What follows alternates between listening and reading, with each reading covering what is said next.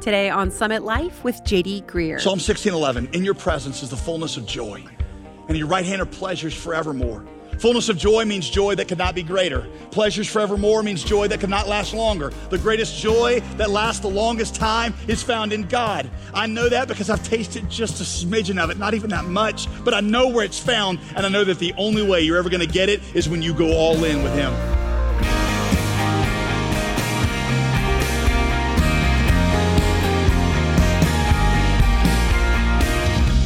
Thanks for joining us today on Summit Life with Pastor J.D. Greer. I'm your host, Molly Vidovich. Okay, if there's one thing that everyone wants in life, it's happiness, right? And yet for so many people, happiness seems like an impossible dream. We either spend our whole lives chasing the next thrill, never completely satisfied, or we end up settling for comfort and we try to drown out the nagging sense that we're meant for so much more. So what's the solution here? Where can we find answers? Pastor J.D. Greer addresses those questions today on Summit Life as he continues our teaching series called Question Everything. He called this message from Psalm 1, Why Am I Not Happy? Are you happy? Right now in this situation, in where you are in life, are you happy? Maybe you're the kind of person that goes up and down. You're happy one moment, one season, then you're unhappy the next. Let me ask the question a different way. If life did not change at all for you, can you be happy with life? The entire book of Psalms opens with the word happy.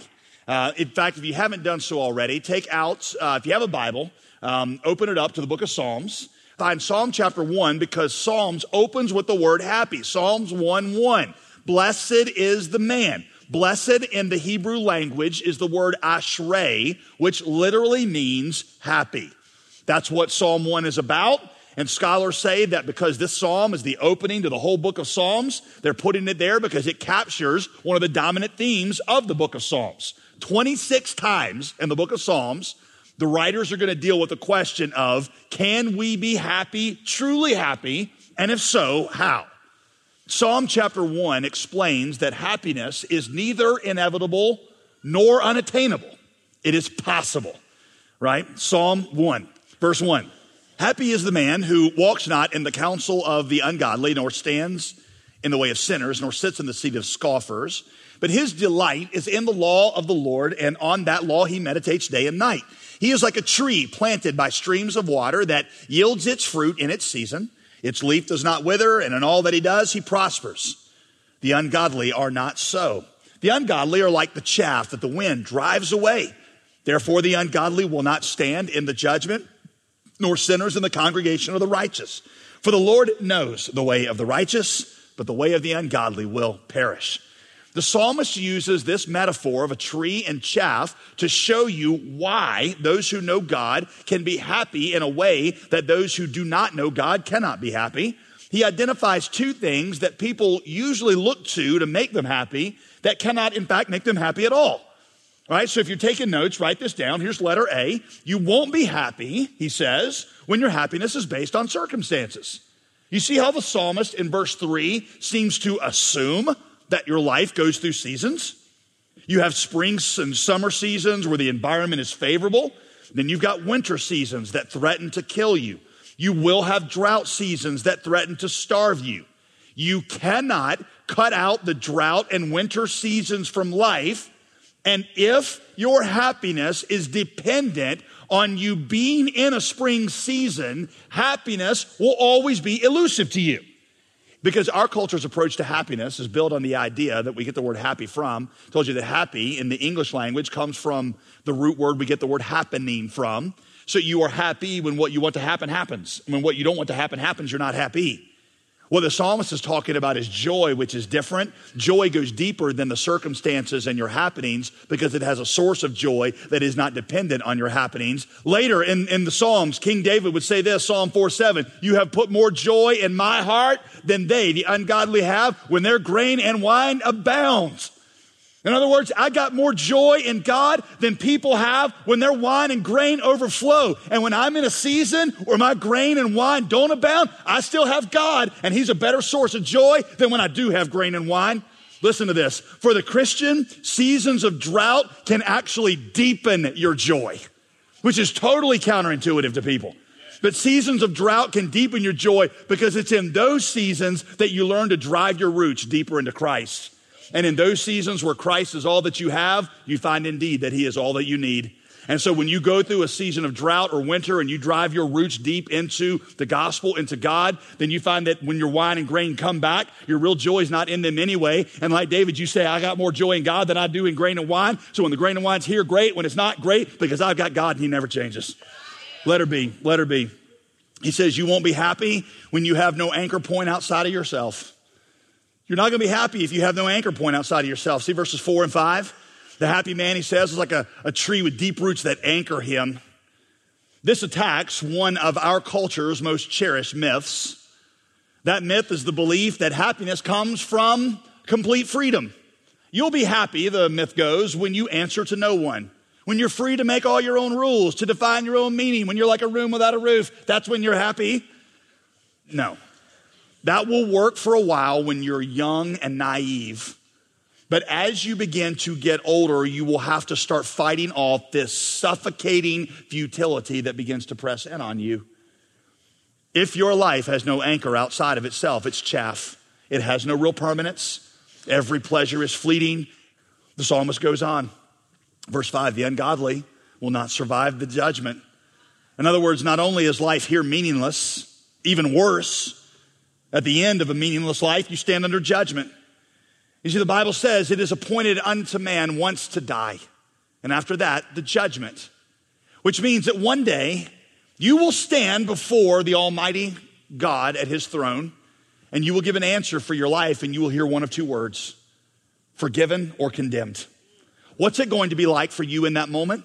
What is it like if you gained everything that you wanted in life? What if you did manage to keep yourself in a summer season to stand before the throne of God and hear that one word verdict on your life, condemned? What would it profit, Jesus said, a man for him to gain the whole world and lose his soul?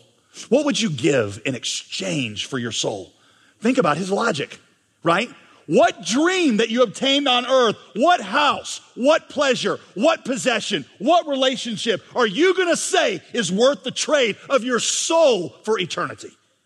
The psalmist could not have been more clear in laying out two very distinct ways to live, could he? This is a theme that's going to appear over and over in the book of Psalms. There are two ways to live, and you've got to choose one of the two.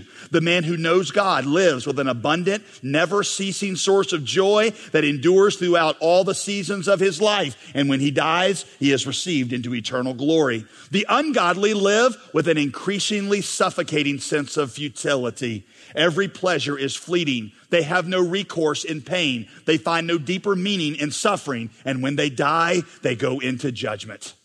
There are two ways to live. Which of these two ways will you choose to live? Now, the psalmist does one other thing in this psalm, and I want to take a few minutes to show it to you before we close, because he reveals to you the secret to really being happy. It's not enough to simply be a Christian or try Jesus or go to church or let go and let God or whatever you want to say. Now, he gives you the secret. It's in verse 1. Watch this. Blessed is the man who walks not in the counsel of the ungodly. Counsel's it's about how you think, right? Nor stands in the way of sinners. Way of sinners is how you live. Nor sits in the seat of scoffers. In those days, where you sat is where you thought you belonged. The young sat with the young, the rich sat with the rich, the old sat with the old. So in other words, he's saying, where you choose to find your identity, how you think, how you live, where you base your identity. Here's what he's saying. Let your mind, your behaviors, and your identity be shaped by the word of God. It's not enough to come to church. It's not enough to be a Christian. It's not enough to be religious or even be saved. You have to drive the roots of your soul deep into the gospel so that your thinking, your actions, and your identity are all shaped by the gospel.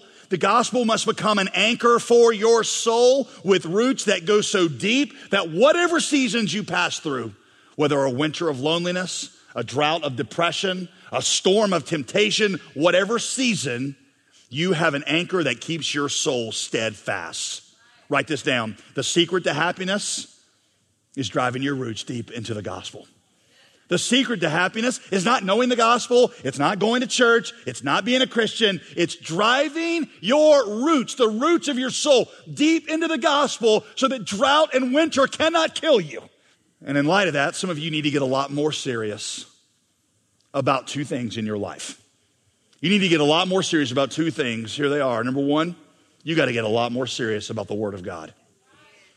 See where he says, verse 2, but his delight is in the law of the Lord, and on that law he meditates day and night. You know why he meditates on it day and night? Because his delight is in it. Because when you delight in something, you don't have to be told to think about it all the time. You just do it naturally. Right? When I first fell in love with Veronica, I thought about her all the time. At any given point in the day, you could say, what are you smiling about? I would say, it's Veronica. When she would write me a letter, I would read it 5, 6, 700 times. I would meditate on her day and night because she brought my soul delight. The idea is that the Word of God becomes such a delight to you that it frees you from the seductions of the world. That you escape the pleasures of the world because you got a greater pleasure in the Word. It's because you turn your eyes upon Jesus and look full in His wonderful face that then the things of earth begin to go strangely dim in the light of His glory and grace. And here's the tragedy. Some of you have never experienced that with the Word of God. The Word is just a religious duty to you. It's just something you put on a checklist. Yet another thing for you to feel guilty about. I don't read the Bible enough. I don't listen to podcasts when I work out instead of music. I don't memorize enough scripture. And it's something that you feel guilty about, and you're like, I got to get better at doing that. But there's no delight in it. And because of that, your Christianity has no joy, it has no permanence, it has no endurance. Listen to Jonathan Edwards. Jonathan Edwards, listen to this. Sometimes only mentioning a single word of the gospel will cause my heart to burn within me. Only seeing the name of Christ or hearing some attribute of God suddenly makes my heart burst into flames. And in that moment, God appears glorious to me, making me have the most exalting thoughts of Him. When I enjoy this sweetness, it seems to carry me above the thoughts of my own estate. It seems that at such times I'm at a loss that I cannot bear it, and I cannot even bring myself to take my eye away from this glorious, beautiful object and bring it back to myself or my own boring interests. Can I ask you a question? Have you ever experienced anything like that with God? But just be honest, because it's not gonna help anybody you're sitting here faking. Have you ever experienced that kind of desire with God? You're listening to Summit Life with JD Greear. For more information and free resources, please visit jdgreear.com. And while you're there, I want to remind you about a valuable resource that's available to you. It's the Ask Me Anything podcast. Each week, Pastor JD answers your toughest questions on topics ranging from theology and biblical interpretation to practical questions on the Christian life. With new episodes dropping every Monday, this podcast is a great way to deepen your understanding of the Christian faith and get quick answers to real questions. You can access the Ask Me Anything podcast by visiting jdgreear.com/podcasts or subscribe on your favorite podcast app. You don't want to miss a single episode. And don't forget, our entire teaching library is also available free of charge on our website, so visit today. It's all thanks to the generosity of our Summit Life family, so thank you. Now let's get back to today's teaching with Pastor JD Greear here on Summit Life. Brother Lawrence, you know who that is? 16th century monk, was a dishwasher at his monastery. One little short book called The Practice of the Presence of God. In my copy of that book, I have one section underlined. It is this section. I find myself attached to God with greater sweetness and delight than an infant suckling at his mother's breast. I have at times such delicious thoughts on God that I am ashamed to mention them. Now that's taking it to a whole new level, isn't it? And that level is called the land of awkward, right? But if you can get past the imagery there, do you have anything like that in your experience with God? The reason many of you struggle spiritually is that you don't know anything about joy in God. And I'm telling you, you will only escape the pleasures of the world when you have found a greater pleasure in the Word. Look at that last verse, verse 6. For the Lord knows the way of the righteous. See, that's the psalmist's trump card. That word know is a Hebrew word yada. And it's a word that means experiential knowledge. It's used for romantic knowledge, even sexual knowledge. It's a euphemism in the Old Testament for when a man and his wife consummate their marriage. And Adam yada his wife Eve. They got married, yada, yada. That's what you're talking about, all right? And what the psalmist says is, God, my greatest joy is that I know you and that you know me. You are intimately tied to my soul. You are my joy. And it is in light of you that all the rest of the things of the world begin to fade in their significance. I've told you that on my wedding day, I think I told you this a few months ago, on my wedding day, 14 years ago, when we turned around and they just pronounced us man and wife, looking at this audience that was there to see us get married, there were a couple of girls in that audience that I think that at some point I'd been interested in. I think I'd even been out with one of them at one point, but I can promise you on that day, I was not going, whoa, man, I can't believe she got away. Oh man, she is so good looking. No, I wasn't even thinking about the ones I missed because I was enraptured with the one I had. And it was in light of my delight in her that the attractions of other girls lost all their power over me. The psalmist is like that with God. Some of you have never gotten to that. And that's why you struggle so much spiritually. That's why your Christian life is cold and it's dead. You say, well, JD, I would love to feel that way about God. I'd love to be like a, suckling baby at my mother's breast. But, I wouldn't say it like that, but I just don't. I don't. So what do? What do I do? The first thing you got to do is you just confess your cold, dead heart to God. Can I tell you something I've learned after 2 decades of being a Christian? Our Lord Jesus never turns away a sick person who comes to him for healing. Not once. And when you bring your cold, sick, dead heart and you say, what's wrong with my sick, dead heart? There is a Savior who will never turn you away. And you come to him and say, God, my heart is broken. It desires so many things besides you. Some of you have never gotten the healing from Jesus because you've never been honest with him. You want to keep pretending that your heart is okay. It's not okay. That's why Jesus had to die for it. And so you bring that dead heart to God and you say, would you sprinkle your blood upon this heart and make it new? There is a prayer that I have prayed over the years. It's written by a guy named A.W. Tozer in a book called The Pursuit of God. And what A.W. Tozer says in this thing is he said, Lord Jesus, I have tasted your goodness and it has both satisfied me and left me thirsty for more. I am painfully aware of my need for further grace. I am ashamed of my lack of desire for you. Oh God, I want to want you. Oh God, I long to be filled with longing. Oh God, I am thirsty to be made thirstier still. God, call me out of this desert wasteland that I prefer to live in into the luscious pastures of your presence. I pray that prayer because my heart is not what it should be, and my heart will very quickly get reattached to the pleasures of the world. And I bring my sick, dead heart to God over and over again. And I say, God, will you please heal it? Because God doesn't turn away those who bring dead things to him. So after you confess that to him, that's where some of you start. Then you need to do what he says in verse 2. You begin to meditate on the word. You see it? On his law, he meditates day and night. That Hebrew word for meditate literally means mumble to yourself.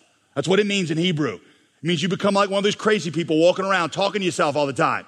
People are like, what are you doing? You're like, I'm just repeating the gospel to myself. You're mumbling to yourself. I've heard one scholar compare this to how a cow chews the cud. You know how this works? So a cow gets up in the morning, eats a bunch of grass, lays down, take a nap. Pretty awesome life, if you ask me. Eat, take a nap. Right? He gets up 2 hours later and he throws up the grass that he ate. He regurgitates it. It's called the cud. And he chews on it for a little while longer, sucking more nutrients out of it. Then he swallows it again, takes another nap, gets out 2 hours later, throws it back up, chews it, does this 4 or 5 times till he's sucked out every bit of nutrient out of that grass. And the psalmist is saying, that's how you got to approach the word of God. Write this down. Read your Bible like a cow. You have never heard another sermon application that ended with like the cow, have you? That's a first. Read your Bible like a cow, meditate on it, review it, throw it up, regurgitate it, suck every bit of it that you can get out of it, because you will only delight in the word when you meditate on it and it saturates your soul. That's why you got to get a lot more serious about the word of God. You got to read it. You got to memorize it.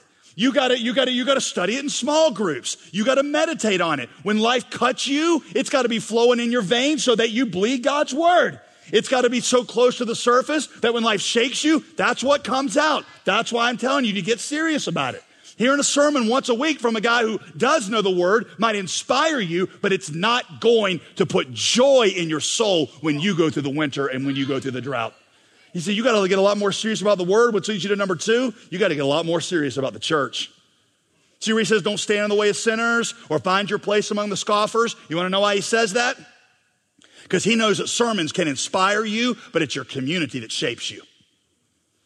A friend of mine says it this way: your friends are your future you. Your friends are your future you. You want to know what you're going to look like in the future? Look at your friends in the present.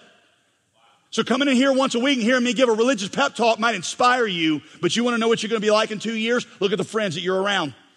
And you got to have a community that shapes you, and that community is the people of God. Parents, your kids' friends are the future them. And I'm going to tell you, listen, hearing a religious pep talk once a week from an awesome youth pastor is not going to make a difference for them spiritually. It's when the church and the people of God become their community. The church should not be an event that you and your family attend occasionally on the weekend. It should be your community. It should be where you stand. It should be where you sit. You should walk in the way of the people of God. You should find your seat among the people that know God. Your best and your deepest relationships should be here. You say, well, how do I do that? You could begin to volunteer. That's a great way for you to get to know other people, and we could actually use the help. You could volunteer here. You could join the church. That's a novel concept, isn't it? Right? You could actually join the church. We call some of you common law members because you shack up with us on the weekend, but you've never actually made it official. You need to join the church and become a part of this community, right? You can get involved in a small group, and get to know people studying the word. You can get your kids involved in the student ministry. Do you want to be happy? Do you want to be happy? Then devote yourself to the word of God and the people of God. You see, here's what I know. Psalm 16:11, in your presence is the fullness of joy, and in your right hand are pleasures forevermore. Fullness of joy means joy that could not be greater. Pleasures forevermore means joy that could not last longer. The greatest joy that lasts the longest time is found in God. I know that because I've tasted just a smidgen of it, not even that much, but I know where it's found, and I know that the only way you're ever going to get it is when you go all in with him. Charles Spurgeon said the most miserable, unhappy person in the world, listen to this, the most miserable, unhappy person in the world is the half-committed Christian.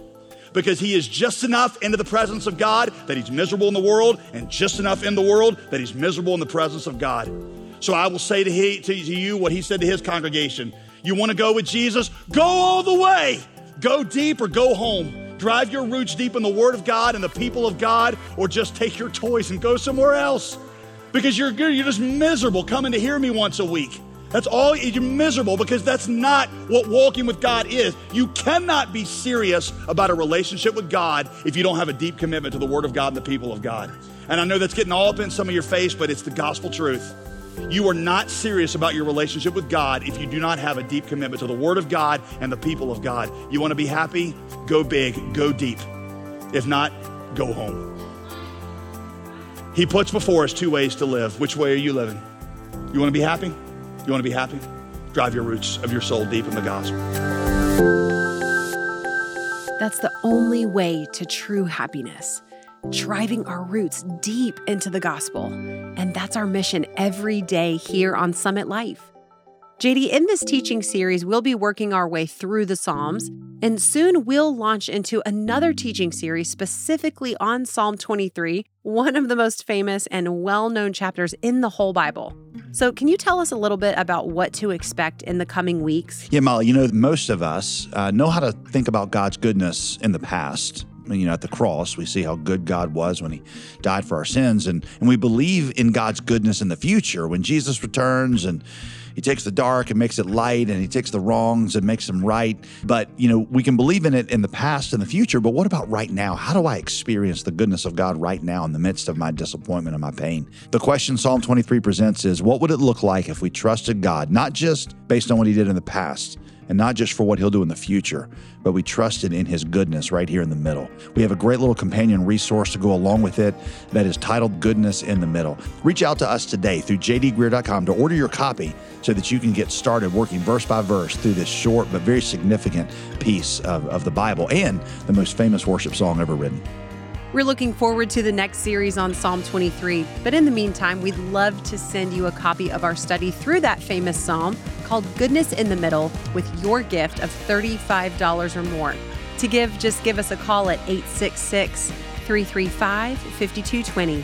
That's 866-335-5220, or you can give online right now at jdgreer.com.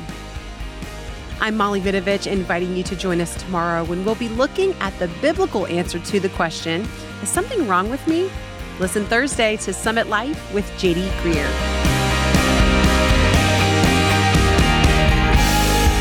Today's program was produced and sponsored by J.D. Greer Ministries.